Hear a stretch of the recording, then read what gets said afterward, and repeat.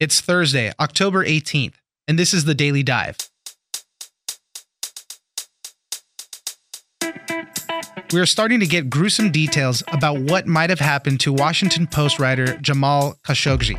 According to Turkish officials, audio recordings show that Khashoggi was dead within minutes of stepping into the Saudi consulate. He had his fingers severed, was beheaded, and dismembered. Daniel Lippman, reporter at Politico, joins us for some of the gory details and how President Trump is reacting to the whole situation.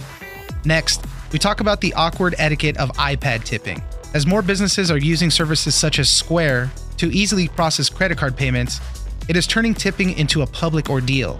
What if the store clerk only handed you a muffin? When you pay, the preset tip amounts are set at 18, 20, and 25%. What do? Give less of a tip or give no tip? Jennifer Levitz, reporter for the Wall Street Journal, joins us to talk about how to handle tipping. Finally, while Halloween is a time for scares and candy, it all comes at a price. This year, Americans will spend nearly $9 billion on everything from costumes to candy to decorations. But hidden in that cost is the fact that 31 million Americans will spend $480 million on costumes for their pets.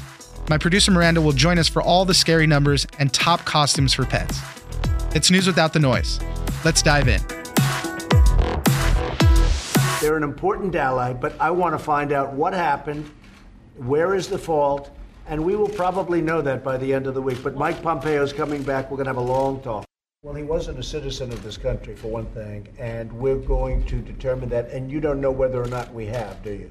Well, No, but do you know whether or not we've sent the FBI? Have you sent the FBI? I'm not going to tell you. Well, why don't you tell us? Mr. President. Why would I tell you? Joining us now is Daniel Lippman, co-author of the Politico Playbook. So we're going to continue to talk about this just incredible story about Jamal Khashoggi. He's the Washington Post columnist. He went missing a few weeks ago. The reports are saying that he was murdered there inside of the Saudi Arabian consulate. All the details we're getting now are coming out of reports from Turkey. And they're painting a gruesome picture of what happened once he stepped foot inside the consulate.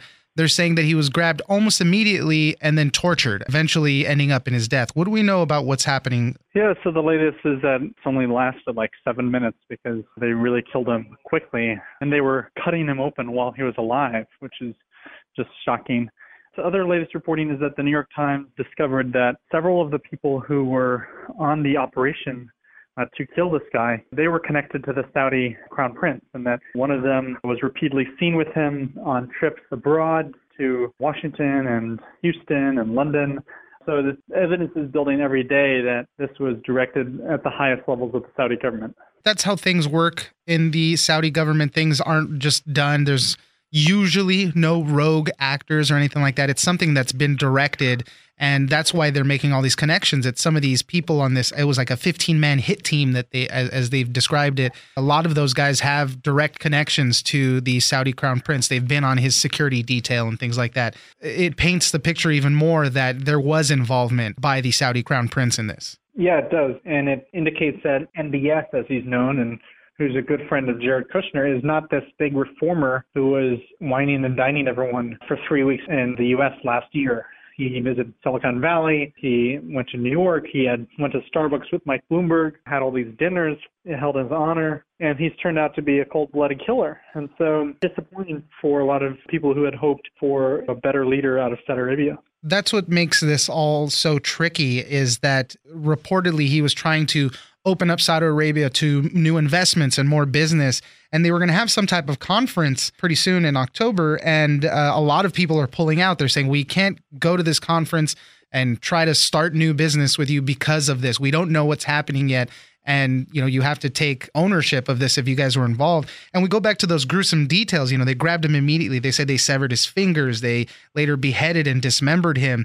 The line from the Saudi Arabian government right now is that they didn't have any knowledge of it. It could have been a rogue actor. They're trying to pin it on some type of 2-star general who went against what the crown prince maybe had ordered to interrogate him. The problem with that is that they sent an autopsy expert on the planes to Turkey from Saudi Arabia even before this guy had gone into the consulate. And I think this seems like the original plan all along. That's where they lose credibility on this. So we shouldn't forget that. And I think the Trump response has been interesting, where he seems to have taken the Saudi line, which is that it might have been a rogue killer. We don't know what's going on. We shouldn't cut off any ties or not sell weapons to them. And so they are thinking in terms of the grand strategy, which is how does this affect U.S. relations with Saudi Arabia and how to confront Iran. They aren't thinking as much as this is an American resident.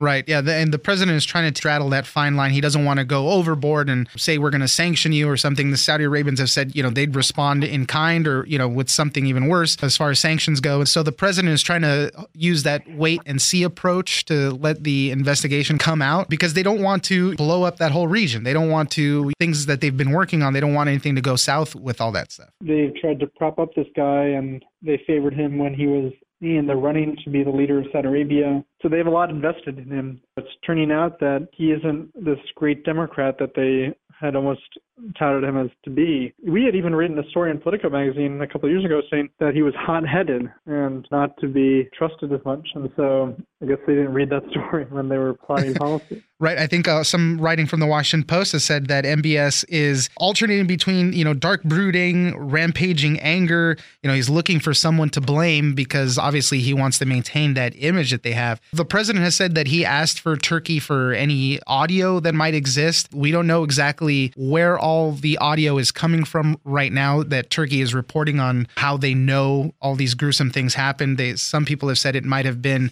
from Khashoggi's Apple Watch. Other people are saying that Turkey has the consulate bugged and they don't want to reveal sources and methods. So we don't know exactly where that audio comes from, but the president has said that he's asked for it already. Yeah, it's amazing that they even talked about having audio and video of the consulate. It just shows the level of the apparatus that the Turks had in terms of intelligence gathering at various consulates. So watch what you do in those consulates. Right.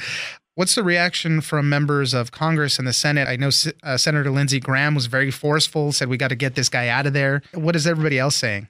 They are echoing Graham, maybe not as strong language, but they say that this is unacceptable in a free society, and Turkey still has some democratic principles, and it's a U.S. ally. Both Turkey and Saudi Arabia are U.S. allies, and Jamal was a U.S. resident. And I think a lot of senators and congressmen are saying we have to rethink our ties to Saudi Arabia. Of course, we have to continue to work with them, but we shouldn't be all smiles when we're meeting the Saudis like Mike Pompeo did in Riyadh.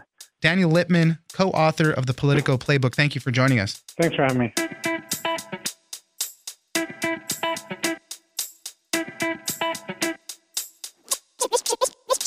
Yeah, there is this awkwardness because a lot of people don't know, what am I supposed to be doing here? So now we tip at the counter. Now it's 25%. I thought it was 20, or I thought it was 10% at the counter, or, some change. So it's this, I've heard people describe it as tip creep, and I think that's a pretty good description. Joining us now is Jennifer Levitz, reporter for the Wall Street Journal. We're going to be talking about the awkward etiquette of iPad tipping. With the rise of all these services like Square, it's really great for businesses. They don't need registers. They can process credit card payments so much easier on an iPad or even on a phone. A lot of them have them. But it's turning this process of tipping now into a huge public ordeal. There's awkwardness on both sides. There's pressure from people standing in line behind you. It's this whole thing. What is your article about? It's exactly what you say. There's just this ritual now about tipping. For years we've had tip jars on the counter, but you could throw some coins in or $1 or maybe nothing on that time, and maybe another time you might put something in. But what's different now is that you are being asked if you want to tip, and you have to opt out of tipping. Right. So you have to explicitly say, no, I don't want to tip. And there's a social pressure there for a lot of people. Some people, have no problem just hitting no tip and going on their way. But other people I spoke with feel a little pressure, and they say they definitely tip more than they normally would, and they feel cheap if they don't. But at the same time, some of them feel hit up because maybe the person has just walked a muffin over from the case or right. something like that. I think there's surprise at some of the places where people are being asked to tip. Just yesterday, I got a pre-made salad out of a case and walked it up to the register, and there was the tip option, 15, 20, 25%. Let's set the scene a little bit. You got your pre-made salad, you take it to the counter. There was no server, there was no nothing there, and then they want you to tip, and they'll turn the little screen around and has the pre-made options. Sometimes it's certain dollar amounts, or as you said, 18, 20, 25% tip. There's a pressure to tip at that point, even though nobody provided you any help, nobody really served you or anything. It's kind of that question, well, what am I tipping for? And the other question that I have is kind of, well, what happened to 15, 18, and 20%? All of a sudden we're jumping up to 25% as a maximum tip. It's like this weird thing. And with services like Square and these other companies that provide these services for businesses, they say that you can customize those amounts, but man, 25% is a lot, especially in the example you gave. There was nobody to help you at all. Yeah, you can customize it. You can take that step, but I've talked with some people that do that. I think a lot of people just hit one of the options. Yeah, there is this awkwardness because a lot of people don't know, what am I supposed to be doing here? So now we tip at the counter, and now it's 25%. I thought it was 20, or I thought it was 10% at the counter, or some change. So it's this. I've heard people describe it as tip creep, and I think that's a pretty good yeah. description, where it's just went from being something maybe that you just might do, feeling like you were expected to do that. They come preset with default options, the Square ones anyway. There's, I think it's below $10. It'll say $1, $2, $3, and then over that it'll say 15, 20, or 25. But the business can decide. They can decide whether to have it on at all. So some people might not even have it on, but then they can decide. And so, like, I've spoke with people where it starts at 18 to 20 or 25. So it has sort of upended what we thought were the typical amounts. It's also could be awkward very much for the person behind the counter, because a lot of people report, well, now they're just watching me, like waiting for me to put the tip amount in. And before, if you get a check at a restaurant or something, you can at least sit at your table and hide your tip and then run away, if it wasn't a big tip or something like that. But now you have to do it in front of the person, and it's awkward on both sides. Exactly. I think that's another thing that is making it awkward, is the presence of that person. They're across the counter, they've turned it around, and there's this pause, and you're tapping. And I spoke with one clerk. He said that he can't even stand to look at the person. He feels like he's pressuring them, so he looks away. And then this other clerk I talked to at a crepe place at the train station in Boston, she said that what really gets awkward is when people don't understand, they're not familiar with it, and they ask her, what do I do here? What is this? Oh, this is how much you tip me now. And then, right. So it would almost be like, walking through someone of how to get you a gift or something. And she can't even stand it, and she'll just reach over and hit no tip. You spoke to somebody at the Emily Post Institute. First off, describe to us what that is, and then what did they say about tipping in general and countertop tipping? The Emily Post Institute is a center that focuses on manners and social practices, and they study this, and they do talks and put out standards and have courses. They're based in Vermont, and its descendants of the famous Post family are still affiliated with it. And I actually spoke with one. I called there, and I said, what do we do? And I was actually surprised, because I didn't know the way you're being asked so often now. You think, well, maybe now that's what I'm supposed to do. You're supposed to tip everywhere at the counter. They maintain that while restaurants, you still are expected to tip 15 to 20%, right, that at the counter, I explicitly asked about these iPad electronic prompts. There is no obligation to tip at the counter for counter service. They recommend that you might want to do it now and then if you're a regular or you get particularly good service, but you don't have to feel obligated to do it like you're breaking some sort of etiquette rule if you don't. Even as they said, in a restaurant setting, 15 to 20% is totally adequate. So when these little iPads turn around and it gives you 18, 20, 25%, that's jarring there in and of itself. It's like doesn't even jive with sitting down at a restaurant and having a nice dinner. The pay scale, the tip scale there doesn't even match up. You just got to tip appropriately and you'll be fine. You don't have to feel bad about it. Right. Jennifer Levitz, reporter for the Wall Street Journal. Thank you very much for joining us. Thank you. It was fun. Appreciate it.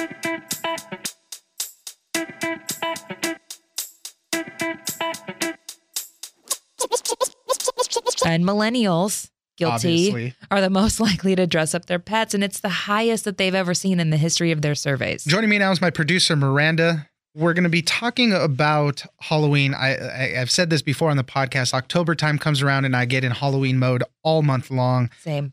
And I always love when these reports come out, because while I don't spend as much as these reports usually say, I am guilty of about at least half of it. So the headline says, pet owners will spend nearly $500 million on animal costumes this Halloween. What do we know about what this report says? Yeah, they're saying that popularity in pet costumes is on the rise, especially this Halloween, because people are doing it for the gram. They want to have that picture of their dog or their cat in their costumes for their social media. So Americans are on track to spend $9 billion for the second consecutive year for Halloween. The National Retail Federation found that 175 million Americans participate in Halloween festivities, and more pets are getting in on it. And millennials, guilty, Obviously, are the most likely to dress up their pets, and it's the highest that they've ever seen in the history of their surveys. I love the way this one article from Market Watch says it. Pets are getting roped into Halloween madness, whether they like it or not. And it's totally true. They hate it. My French bulldog, his name was Ernie. He passed away recently, but we would dress him up every year and he hated it. But we loved it so much. And we would take pictures and like, oh, you're so cute. And, you know, you could just see it on his face how much he hated it. Okay, let's get a little deeper into some of these numbers because they said that people are going to spend $9 billion on Halloween, and that breaks down into $3.2 billion on costumes, $2.7 billion on decorations, and then $2.6 billion will go to candy. And then on the smaller level, $400 million to greeting cards. That's a small amount to you, $400 million? Well, I mean, you know, just compared to everything else. But specifically with pets, they say more than 30 million people are going to spend $480 million on pet costumes. That's crazy to me. And they say that individually, Halloween fans are expected to spend about $86.79 each, which kind of blows my mind because I don't know about you, Oscar, but for me, I have a box. It lives in the top shelf of my closet and it says Halloween decorations, and I don't really add to it. Yeah, you can reuse them. I mean, you just go to the stores, you go to your Targets and Walmarts and whatnot, and you see those cute new decorations and you got to always add to it. I will say I had to add a skeleton of a dog into my rotation this year because my daughter had to have it.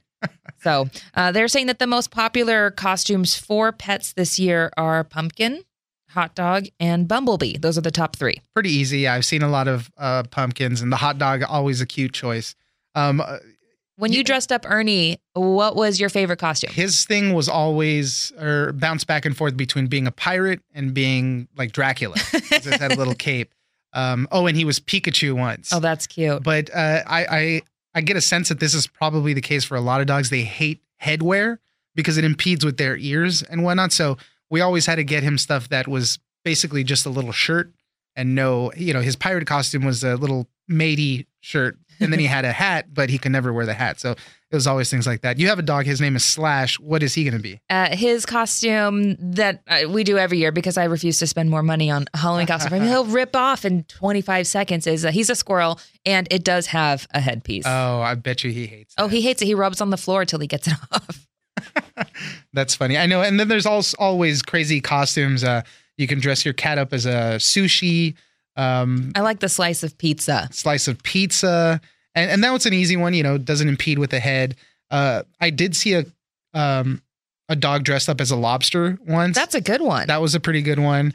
Let's see. What is that? You can dress them up as a pineapple, bananas, all sorts of crazy stuff. As long as your dog is going to, sit through it, I guess it's pretty good. And deal with it for sure. In addition to this, it's a big holiday for kids as well. And the most popular costumes for children are princess, superhero, and Batman, according to the surveys done. Witch, zombie, and vampire are the most popular costume for adults. When I was a kid, I was always little Dracula. Just because I think it was the same thing. I just recycled the costume. You just wanted to wear a cape. Just wanted to wear a cape. Yeah. Yeah. So it'll be, take a note of all the pet costumes you see out there, take pictures and laugh at them. And, I know I'll be doing the same thing. So thank you, Miranda. Thank you, Oscar.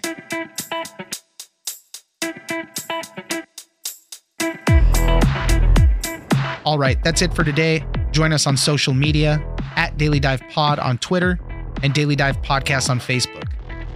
Leave us a comment, give us a rating, and tell us the stories that you're interested in. Follow The Daily Dive on iHeartRadio or subscribe wherever you get your podcasts. The Daily Dive is produced by Miranda Moreno and engineered by Tony Sorrentino. I'm Oscar Ramirez in Los Angeles, and this was your Daily Dive.